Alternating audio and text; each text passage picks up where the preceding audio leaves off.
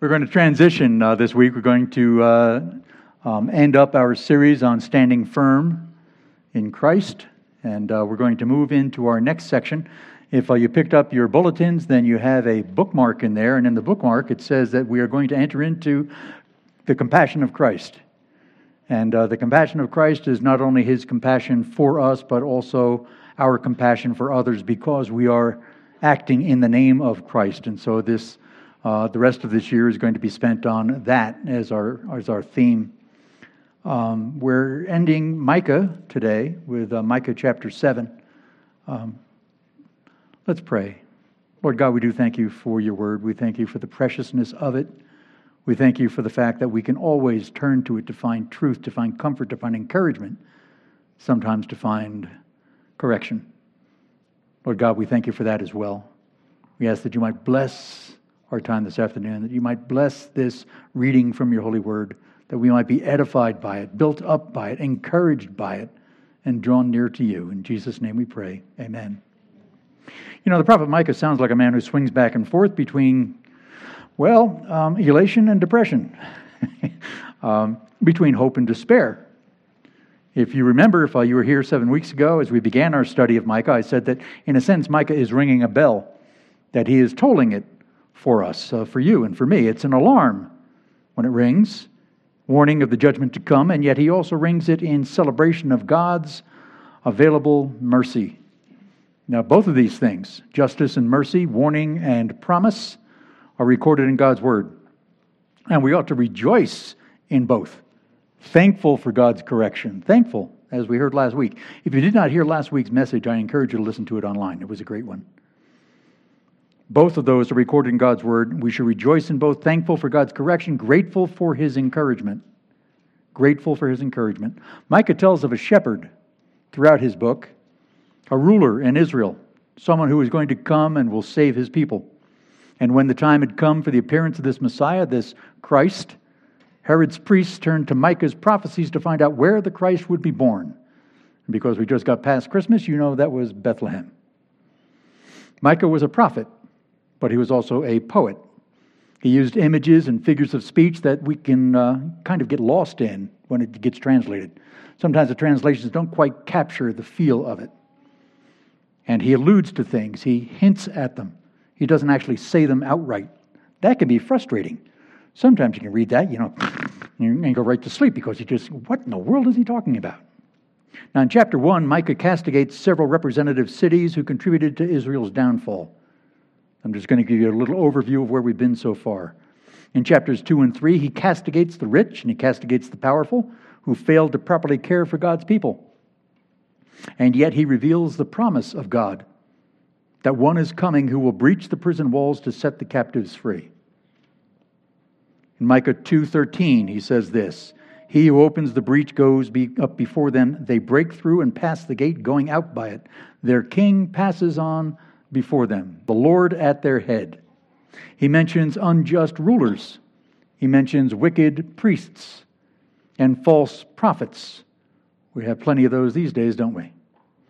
He distinguished the things that promote life from those that promote death. He was teaching God's people the way of holiness, and therefore He is teaching us the way of holiness. So Micah is well worth reading and studying and meditating upon and listening to. In chapter 4, Micah curses the land. Reminds me of the cursing of the land when Adam fell. The very land was cursed for his namesake. And Micah curses the land which will be plowed under by the Assyrians who are at the city gates. But then he offers hope. The mountain of God, Mount Zion, will remain firmly established. The people of God will stream to it. His priests will teach the law, and His prophets will preach His word. He says in Micah 4:2, "He will teach us His ways, and we shall walk in His paths." In chapter 5, Micah begins his prophecies concerning the coming Savior, telling us that God will use a small town to fulfill His will. Sometimes you come from a small town, you think, I got to get out of here. Nothing's ever going to happen in this town, and I don't want to get stuck here. But here we have God coming to a small town, saying, but you, Bethlehem, in the land of Judah, are by no means least among the rulers of Judah. For from you shall come a ruler who will shepherd my people Israel. And so Bethlehem was about to find its place on the map. It's kind of like what happened in Colorado Springs back in the 80s. Voted one of the 10 most beautiful cities in America to live in, and then everybody came. Anyway, sideways. Micah contrasts the shepherd's victories with the weakness of human rulers. He tells of the remnant that will be a refreshing dew, and of God's blessings that will shower down upon them. Wow, what a promise. What a blessing to be spoken over you. And this kingdom he's speaking of cannot be conquered. Cannot be conquered. They're about to be conquered, but this kingdom that's coming will never be conquered. But God must purge the evil from among them. Why? To make way. Remember John the Baptist. Well, who are you? Well, I'm a voice calling in the desert. Right? Making way for the righteous one to come. Making straight the paths. In chapter 6, a lawsuit is issued against Israel. We heard about that last time. There's a summons to appear in court, and accusations are levied against it by Micah, who's going to play the part of the prosecutor. As Josh put it, Israel had a spiritual hearing problem. But instead of pronouncing judgment on them, the judge offers an opportunity to repent. For there's no defense that can be raised by the accused. They have no defense for the accusations being leveled against them. Micah lays out the requirement of the law in no uncertain terms. This is Micah 6:8. He has told you, O man, what is good. And what does the Lord require of you but to do justice and to love kindness and to walk humbly with your God? And now we come to chapter 7. So if you haven't opened to it yet, please turn to Micah chapter 7. This is Micah's personal testimony of his despair over the plight of his people and his shock at the extent of their sinfulness. I watch the news and I get despondent, despairing at the wickedness that I see on the screen in front of me. This is how Micah was. And yet he remains hopeful of God's grace and mercy, as do I, even in the face of God's judgment.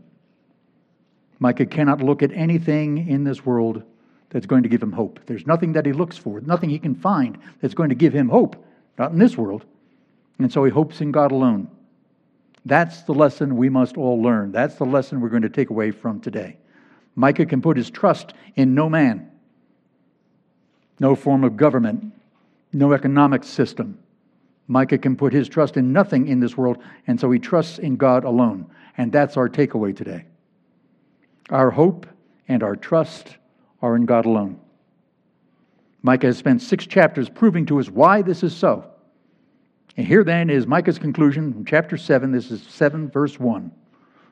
Woe is me. How's that for a conclusion? Boy, am I in deep kimchi. Woe is me, for I am like those who gather summer fruits, like those who glean vintage grapes.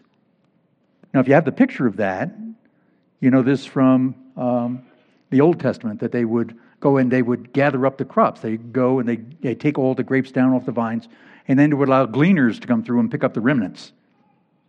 So he's saying here that once those gatherers are done getting all the good stuff, he says there's no cluster left to eat. Not of the first fruit, not of the first ripe fruit, which my soul desires. I desire that first ripe fruit from God. And he looks around him in this world and he says, I can't find any first fruits. I can't find that ripe fruit that I've been looking for. He says, there is no cluster to eat. Of the first ripe fruit which my soul desires, only leftovers remain. That's what he's saying. I go looking for that righteousness I expect, and all I can find is leftovers.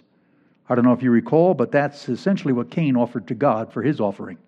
And God was not pleased. It was not acceptable to God to offer him his leftovers. The first fruit that God seeks is spiritual fruit. That's what he expects from us. Spiritual fruit. The fruit of God's word at work in his people. How's that for a pithy phrase?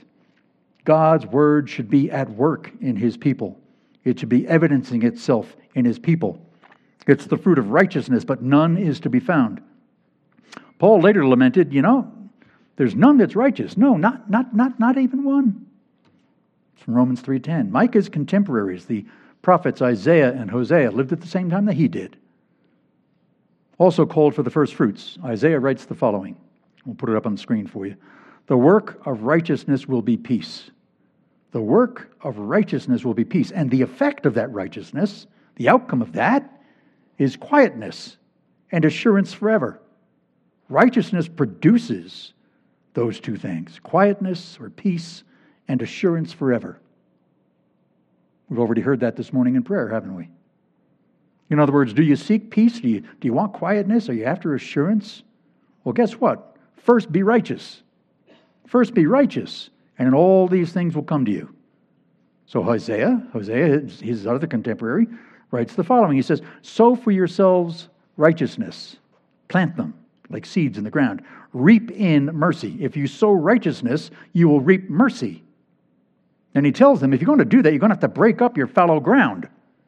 The stuff that's been hardened by ignoring it for so long, by that deceitfulness of sin that's made the ground around you hard. That spiritual ground needs to be torn up so you can plant good seeds, seeds of righteousness. That's the image that he's giving to us. He's saying it's time to plant righteousness or else there won't be any harvest of mercy. If we don't plant that righteousness, there will be no harvest of mercy to come. The one must precede the other. If you sow righteousness unto God, he will shower you with righteousness. If you are righteous, says the Lord, I will be merciful to you. That doesn't sound right, does it? It doesn't sound, no. See, if I'm sinful, then I get mercy and I get... No, I'm telling you, sow righteousness. It will always be imperfect.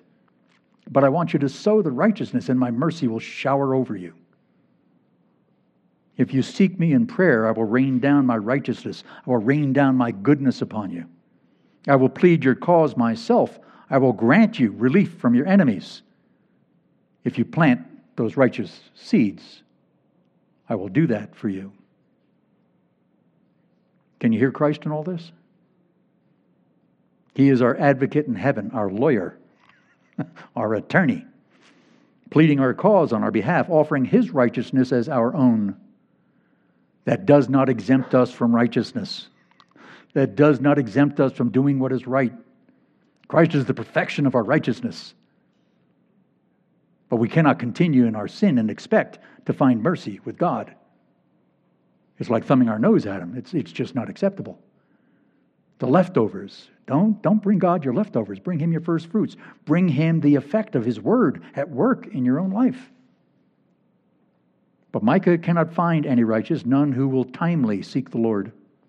Instead, they seek him only after he has brought judgment and disaster upon them. Verse 2. That was verse 1? Yeah, that was verse 1. Verse 2. The faithful man has perished from the earth, and there is no one upright among men. They all lie in wait for blood. This is like brigands on the side of the road waiting for the merchants to come by. And they whip out their guns and rob them blind and shoot everybody. He says that's what it's like in his day.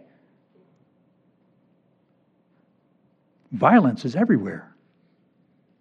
Sinfulness is everywhere. And he is despondent over seeing this so widespread in his own time. I'm despondent over it as I look at it myself. Scripture always gives us a view of reality, a picture of our own time, doesn't it? Every man hunts his brother with a net, that they may successfully do evil with both hands. The prince or the earthly ruler ask for gifts. Oh, you want to walk on my highway? Give me some money. The judge seeks a bribe. Oh, you wanted to get out of this? Here's my bank account. There's nothing new under the sun. Nothing new under the sun. All the sinfulness that we see has always been. It's part of the human nature. And the great man utters his evil desire, and so they scheme together. They work this out together. There's a conspiracy going on. The best of them is like a briar. A briar. The most upright is sharper than a thorn hedge, it says. Ever fallen into a rose bush? Used to do this when I was a kid. We had rose bushes down the side of our yard. And we used to try to jump over them. I wasn't always successful. So you know that the more you struggle, the more you're cut and you're torn by it. My mom would say, look at that blood all over that new shirt I just bought for you. So anyway. But what an image this is. What an image this is of the cost of sin and of hanging around evil companions. My neighbors were problematic, the kids I ran with, but anyway, other story. Verse 4, part B. The day of your watchman and your punishment comes. Now shall be their perplexity. Huh? Their confounding. In other words, they'll be at a loss, not knowing which way to turn or how to escape or where to hide. What about relying on friends and family? Can't they be trusted? Surely our friends and family could be trusted, right? Always turn to them if we're in need. Verse 5. Don't trust in a friend. Don't trust in a friend. Not in his day, not in his age, not the way things were going. There was a day when you could, but in his day you couldn't. It's getting to be that way in our day. Do not trust in a friend. Don't put your confidence in a companion. Guard the doors of your mouth from her who lies in your arms. For son dishonors father, daughter rises against her mother, daughter-in-law against her mother-in-law. A man's enemies are the men of his own household. In other words, they will betray you. Nazi Germany, 1930s. They will betray you. What a contrast this is to Christ's words of deliverance in Luke 12. Do you suppose that I came to give peace on earth? I tell you, not at all, says Jesus, but rather division, father against son, mother against daughter. Well, aren't those two verses like the same thing? No, they're mirror opposites. In Micah, they're betrayed for their sins, sold into bondage for a reward, for bribery.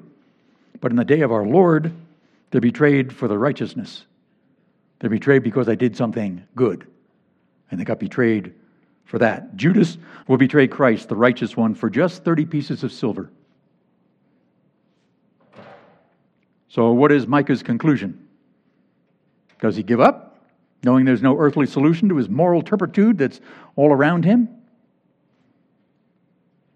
Turpitude, corruption, badness, moral turpitude. Does he give up? Not at all. Verse 7. Verse 7, the key verse, I think, in this particular chapter. Therefore I will look to the Lord. I will wait for the God of my salvation. My God will hear me. So here we see a three-step solution to every dilemma on earth. Everything we are dealing with in this current generation. Number one, look to the Lord in prayer. That's your first course of action. Look to the Lord in prayer. Number two, wait for Him patiently. Okay, Lord, I gave you 30 seconds. Time's up. Where's the answer to my prayer? No. Wait for the Lord patiently. And three, know that He hears you. There's often a doubt. Number one, we doubt that what we prayed is a good thing to have prayed for in the first place. But assuming that what we prayed for is even according to the will of God, we doubt that God hears us. We doubt that we'll actually see some sort of tangible response to the prayer that we prayed in the time of our own life. Hopefully in the next hour or two. And so, what do we usually do? We stop praying. Don't do that. That's you don't want to do that. Keep praying. Keep looking to the Lord. Keep waiting patiently. He does hear you. So what will these three steps do for what ails Micah, what ails us today? Well, they get his eyes off himself. That's one thing, right? They get his eyes off himself. These three steps. They get his eyes off his adversity, the stuff that he's going through. They get his eyes off the insanity that he sees going on around him. They get his eyes off this fallen world. Three steps. Look to the Lord, wait for Him, know that He hears you. These steps put his focus where it needs to be, on God. He alone can fix what ails us. God alone can fix what ails us. He alone justly punishes the evildoers. Yeah, but I want Him punished now. Why is nobody accountable? Oh, they are. And their day is coming. And I wouldn't wish that on anybody, even my enemies. That day is coming. Trust in that. Trust that God will punish, and He'll do it justly. He alone can cure this depravity that we see around us. He alone can do that. We can't do that. The laws can't do that. Human morality is not going to result in that. Only God can do that through Jesus Christ. Our hope and our trust is in God alone because they can be found in God alone. Here's something that's not on your handout. If you want to, you can write down the following verses. Psalm 39:7, Psalm 56:3, Psalm 71:5, Hebrews 2:3. Where do you find your hope and where do you find your trust? It's in God alone. Those are the verses. Psalm 39:7, 56:3, 71:5, and Hebrews 2:3. And therefore I will trust in the Lord. And so Micah turns to God in prayer, waiting patiently for an answer, knowing that he is heard. And in turning to God, simply turning to God, that's all any of us has to do. Simply turn to God. We too can find peace in our mind, rest for our soul, hope in our heart. With that plan of action settled, Micah then turns to his enemies. As for you guys, verse 8. Do not rejoice over me, my enemy. When I fall, I will arise. That's followed by a raspberry. When I sit in darkness, the Lord will be a light to me. That's confidence in God. We need that sort of confidence ourselves. We need to be confident that in this present darkness, God's light still shines. And then remember that it shines through us. Oh. Verse 9. I will hear the indignation of the Lord. Why? Why? Because I have sinned against him until he pleads my cause and executes justice for me. He will bring me forth to the light. I will see his righteousness. Micah never declares himself righteous. He never claims that he's different from the rest of the folks around him. You won't find that anywhere in his book. He's nothing like the Pharisee who boasts in his own goodness. Instead, he is like the tax collector beating his chest. God be merciful to me, a sinner. Micah is interceding on behalf of his people. I'm just like them, Lord. Forgive us. Have mercy upon us. Micah confesses that he too has sinned against God and is worthy of God's justice. But for the grace of God, I stand condemned. Every one of us can say that, can't we? But for the grace of God, I stand condemned. That's our confession as well as his. But Micah doesn't stop at his confession of sin. So often we do. Don't do that. Confession without repentance is no good. He looks to the mercy of God and Jesus Christ, looking forward to that day when he will be delivered from sin and death. He says, he will bring me forth to the light. That's what this verse says. I will see his righteousness. Or as Paul put it, not a righteousness of my own, I will see his righteousness. But that which comes from God by faith. Scripture is utterly consistent from start to finish, from the Old Testament all the way through the New Testament. Christ said nothing new. He simply explained what had already been written in a way that we could understand it, visibly and by example. This is what my Heavenly Father meant. This is what you are to do. Watch me. Walk in my path. Now comes a curious verse, verse 10. Then she who is my enemy will see, and shame will cover her who said to me, where is the Lord your God? My eyes will see her. Now she will be trampled down like mud in the streets. Who? Who in the world is he talking about? Who is this she that Micah speaks of? I expected it to be Satan. But he's not a she. So the accuser, of the saints, I expected that's the one that he's been speaking about. But no. Satan was the one who accused Job, but here instead we have this poetic reference to Jerusalem. He's referring to the city of Jerusalem, the place where he lives, the capital of his nation. And he says, oh, Jerusalem, Jerusalem, much like Christ will say in the New Testament. Isaiah, who was a contemporary, as I said, of Micah, wrote this scathing indictment of this city, Jerusalem. Put it up on the board for you. How the faithful city has become a harlot.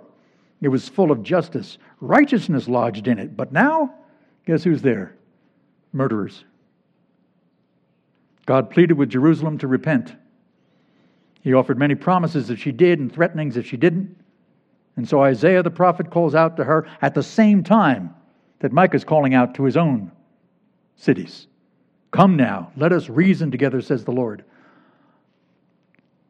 Believe it or not, until this sermon, I didn't realize that he was speaking of a city. I always use that to speak to my fellow believers. Come now, let us reason together, says the Lord. But he's speaking to an entire city, and through that city, to an entire nation. He doesn't notice a distinction between the one and the other. When Sodom and Gomorrah went down, remember? Somebody interceded for them, Abraham. And he says, if you could find, 30, how about 20? How about 10? Would you save the city for 10's sake? And God said, I will save the city for 10's sake. And then he destroyed the city. Why? There weren't 10 to be found. Come now, let us reason together, says the Lord. Though your sins are like scarlet, they shall be white as snow.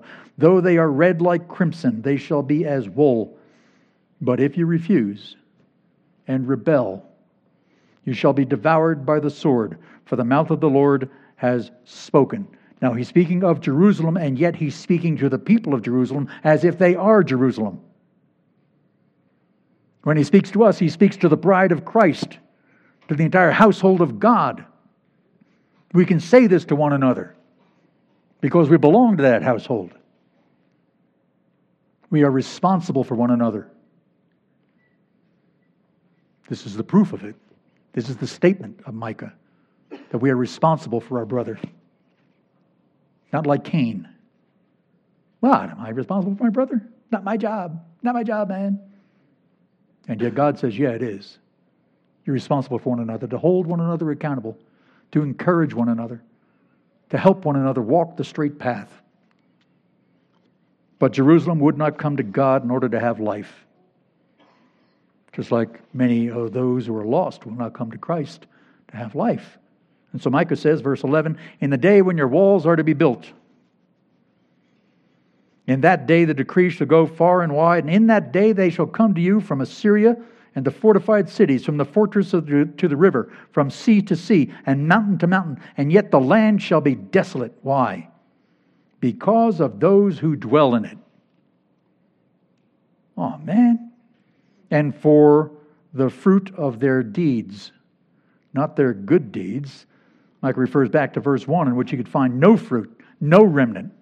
The only fruit to be found is the fruit of their sinful deeds. And yet he calls upon them in verse 11, repent, turn. He doesn't say that. Yeah, he does. The land shall be desolate because of those who dwell in it and for the fruit of their deeds. Therefore, you don't want the land to be desolate. There's a solution to this problem. Plant seeds of righteousness. Break up that fallow ground and begin walking in righteous ways again. Christ told the parable of the barren fig tree which had no fruit in season, and so it was scheduled to be cut down if it produced no fruit in the coming season. This is from Luke 13, verses 6 through 9. It's up on the board for you. That tree in the background is a fig tree growing in the plains of Africa, just so you know. He also spoke this parable. A certain man had a fig tree planted in his vineyard, and he came seeking fruit on it and found none.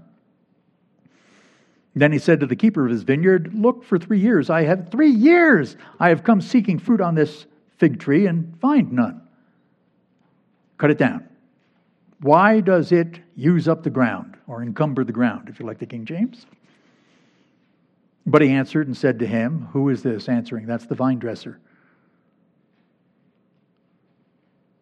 By a metaphor, it's the Holy Spirit.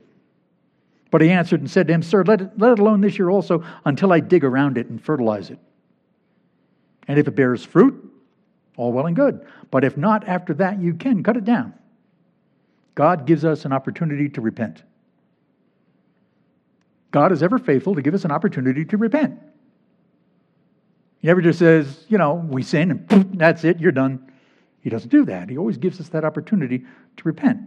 By contrast, Christ cursed a barren fig tree which had leaves, but it had no fruit when its master sought it. He cursed it even though it was not even the season for figs.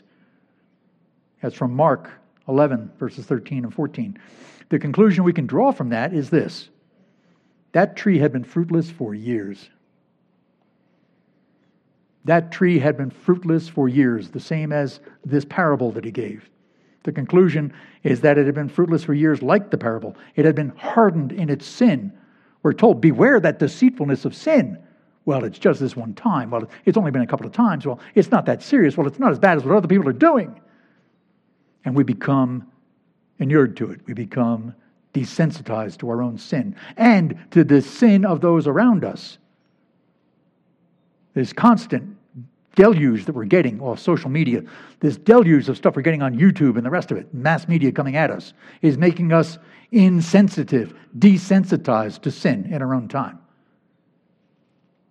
We see so much of it, it doesn't even faze us anymore. It doesn't turn our stomach. It doesn't cause us to roll our eyes and to fall on our knees and pray to God, forgive this generation for their sinfulness. We just say, yeah, seen that before. It'll get worse. And we don't react to it the way we should. We are not appalled by it. We must be appalled by the sin that we see.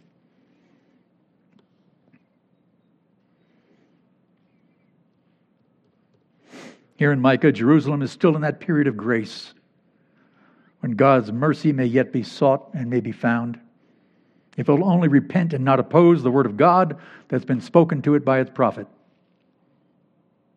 If only we here this morning will respond to God's word. Be encouraged to respond to it in righteousness, in mercy and forgiveness, in compassion. So Micah changes gears.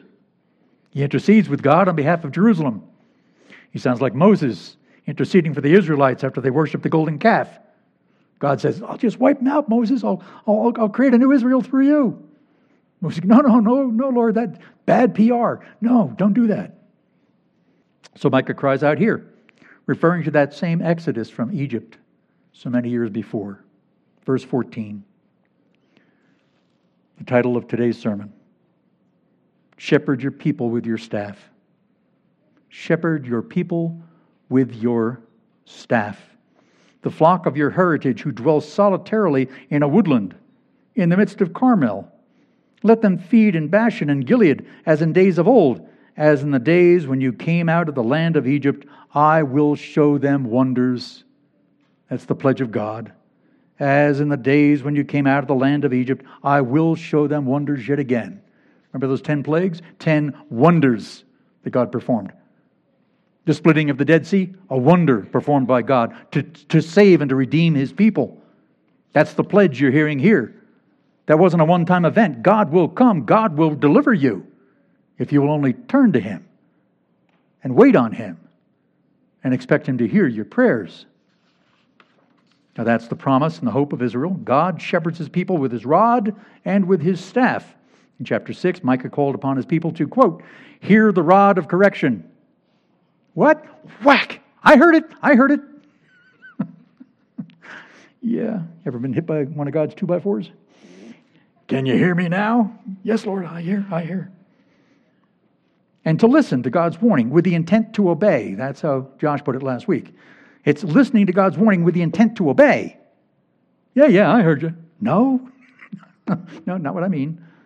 I want you to listen with the intent to obey. The rod keeps the sheep from straying. It protects them from wolves. Here Micah calls upon God to shepherd His people with His staff. He pleads for God to rescue His sheep. That was the rod in chapter 6. Here we are in chapter 7, and he's pleading with God to shepherd His people with the staff. What's the staff? What makes that different than the rod? It's no longer the whack up alongside the head. In Psalm 23, David says this, though I walk through the valley of the shadow of death. You like that little M? Picture on the board. Though I walk through the valley of the shadow of death, I will fear no evil. Why not? For you, my Lord, are with me. Your rod and your staff, they comfort me. The Hebrew word for comfort here means to be sorrowed by what you've done. To be sorrowed by what you've done. It expresses regret. And it indicates repentance on our part. Yeah, but it says comfort. I know how they translate it. I'm telling you what the Hebrew means. Okay, it can be used in all those contexts, and all those contexts are intended here. It means being brought up short like a parent's tap on our bottom. Do you remember those? Do you remember giving those? Not yet, but it's coming. Anyway, tapped on the bottom. And when we get that little tap on our bottom, we remember that we've been kept from further danger.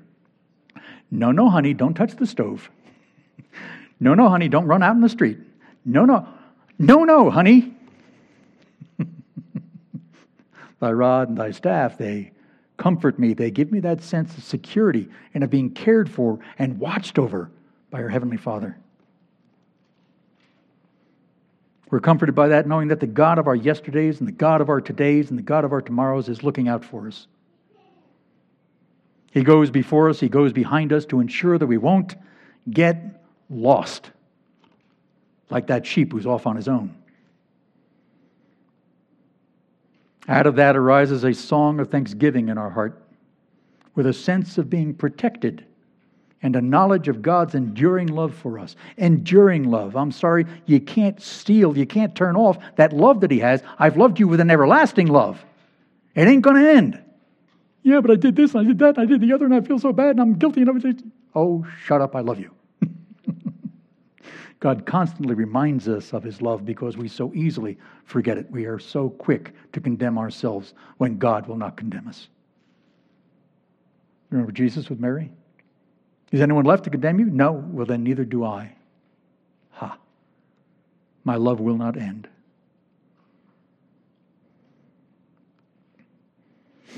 We're not just saved. We are safe in His arms. We're not just saved for eternity. We are safe today in His arms. Even though dangers and temptations lurk behind every rock, God is with us every step of the way.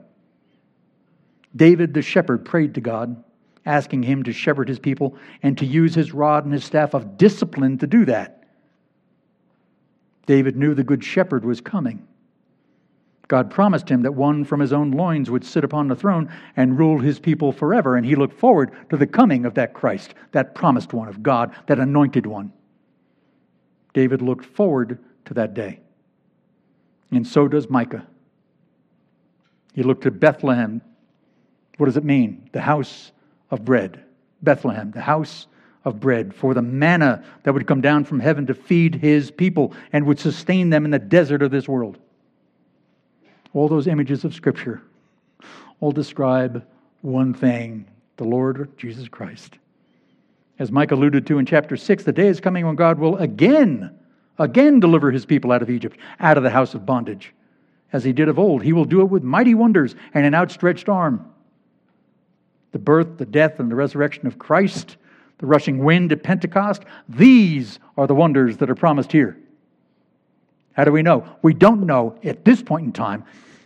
But down the road, oh, is that what He meant? Yes, that's what He was pointing to. This was the fulfillment of that. Yes, God's Word, one thing. God sees all of that in one glance. We can't. We're sequential. God sees from above. All those wonders promised will be fulfilled in their own time. And that's why Micah follows immediately with this, verse 16. The nations shall see and be ashamed of all their might. They shall put their hand over their mouth. That sounds like Job. Well, shut my mouth. I spoke without knowledge. Their ears shall be deaf. They shall lick the dust like a serpent. They shall crawl from their holes like snakes of the earth. You shall be afraid of the Lord our God and shall fear because of you. You, Lord God. They will fear because of you. Micah closes his collection of oracles with one of the most beautiful, beautiful expressions of God's grace in all of Scripture. It's beginning in verse 18. He speaks poetically because that's the only way he's going to be able to capture some of the wonder and some of the majesty of what he's about to convey. Who, he asks, who is a God like you, pardoning iniquity and passing over the transgression of the remnant of His heritage? He does not retain His anger forever because He delights in mercy. And Micah looks outward, speaking to the people of Israel. He says to His people, He will again have compassion on us. He will again subdue our iniquities. Our God will do that for us because He loves us. And then he looks upward to God. You will cast all our sins into the depths of the sea. What a beautiful image. Looking up to his loving God saying, You're going to take all these things that are burdening me, this bondage that I find myself in to sin, all the consequences of it that I fear day in and day out, this darkness that I walk in, and you will take all of those away from me and cast it in the sea, and it shall be no more. Oh, I look forward to that day, says Micah. This phrase, subdue our iniquities, is kind of interesting. Bondage in Egypt is a metaphor for our bondage to sin. We saw in chapter 2 that the walls of our prison will be broken down from inside, setting the captives free. What did Jesus say in the synagogue at Cana? Here is my commission. I have come to set the captives free. Reading from the scroll.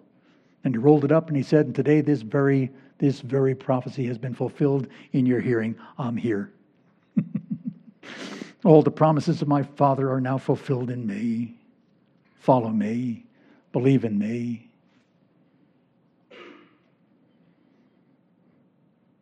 This phrase in verse 19 refers to that same liberation from sin. Some translation have, he will tread or trample our iniquities underfoot. I like that. I like that. He's going to trample our iniquities underfoot. Yeah, it's nothing. The word is kabosh. Now, if you're old enough, you know this phrase, he's going to put the kibosh on that, right? It actually comes from this Hebrew word, kabosh. The word is kabosh. Literally, he'll put the kibosh on our sins. He'll stop them. He'll lock them up. He'll place in bondage the very things which have kept us in bondage to sin and death all our lives. And then he'll toss away the key. Wow. Wow. What a promise. Micah ends with this from the New King James Version. Verse 20. You will give truth to Jacob and mercy to Abraham, which you have sworn to our fathers from days of old. The ESV translates it this way. You will show faithfulness to Jacob. In other words, you'll fulfill your promises to this nation, to your people. And steadfast love to Abraham. I was never going to withdraw that from you. As you have sworn to our fathers from the days of old. Micah 7:20. Micah closes his book with a reminder to God's people that they are his covenant people. The people of the promise, and God will not break his covenant with Abraham. The gospel is everywhere in Micah. Not just in the promise in chapter 5 of the shepherd or the ruler to come, but in the promise that God's grace would be extended to all those who confess and repent of their sins, who sow seeds of righteousness and believe God's promise. Micah describes it very simply as hoping and trusting in God alone. If you wonder why that should be enough for salvation, consider that Micah confesses that all have sinned and fallen short of the glory of God. There is none righteous, no, not one. Sounds like you're beating a drum, Bill. Yeah. That fact alone should cause us to wonder who then can be saved. Isn't that a question we find repeated in the New Testament? Who then can be saved? And the answer that Jesus gave was clear. With men, this is impossible. But with God, all things are possible. If it's impossible to save ourselves, but it's possible for God to save us, then salvation must be by God's grace alone, through faith alone, in the one whom God sent to save his people from their sins. And that, my brothers and sisters, is Jesus Christ. And that is our hope. If we cannot obey the law perfectly and cannot be acceptable to God without perfect obedience, well, guess what? Somebody else is going to have to perfectly obey it on our behalf. That is Jesus Christ. That's why he is our hope. If we can't atone for our sins because we're sinners, then someone else must atone for them, someone who is without sin. One more time, that is Jesus Christ, and that is our hope here today, isn't it? Jesus Christ is our Savior and he's our Redeemer. He's our Lord and he's our King, and that's by God's sovereign design and by necessity. That's what Micah is driving home here. It's by necessity. The coming of Christ is a necessity. There is no other solution. There's no other way, and that's why Jesus said emphatically, no one comes to the Father but through me. This is something we need to make clear to all those cults and all those others out there, that our salvation is found in Christ, in the person of Christ. Not in us and not in our faith in Christ. It's in Christ. When you're united to Christ, all the promises made to Christ, all the salvation that is situated in Christ becomes ours. He's the means, no other. And by the way, that is not exclusive. It is inclusive, despite all the accusations made against Christianity by nitwits out there today. That wasn't kind. Despite misunderstanding by all those who don't understand the gospel. Our job is to explain it to them. For God so loved the world, that He gave His only begotten Son, that whoever, no limits, no exclusion, whoever believes in Him should not perish, but have everlasting life. John 3:16. And therefore, the people of God, all those who believe in the Lord Jesus Christ, will come to Him from every tribe and every tongue and every nation, without exception, without distinction. The doors, the gates of the kingdom are wide open to all who would come in the name of our Lord Jesus Christ. We're all one in Christ Jesus. Jews, non-Jews, slaves, free, male, female, all are welcome in God's kingdom. He made us all, and each of us bears His image. We are commanded to make that image visible. How then are we to respond to Micah's exhortations? Well, as I said, the takeaway is that our hope and trust is in God alone. But how may we apply in a practical way this week and in each of the days to come in this following year? How can we apply that in a practical way? Well, let's go back to verse 7 with its three-step solution. Verse 7, therefore I will look to the Lord, I will wait for the Lord of my salvation, my God will hear me. So three steps up on the board for you. Look to the Lord in prayer, wait for Him patiently, and know that He hears you. The Father always hears the Son. The Father always hears the Son. The Father always hears the Son. I'm not saying that, that's in Scripture. That's Jesus Christ speaking, John 11:42. And so the Father always hears you. Why? Because you are united to Christ by faith. There's that union with Christ that's so essential to our understanding of the gospel. Jesus Christ is the shepherd of your soul. He is the good shepherd. He came to save you. He came to become one with you. He came to participate in our human nature. Why? So that you might participate in His divine nature by being united to Him through faith.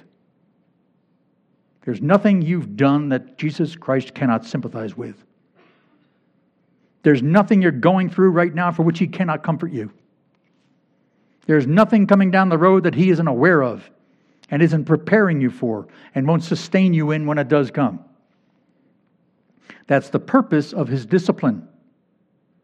That's why He disciplines us. It's meant to purify, not to destroy. It's meant to strengthen, not to punish. It's meant to correct, not to frustrate. Christ will cause you to stand in that day, comforting you with the comfort He received from the Father in the day of His own trial.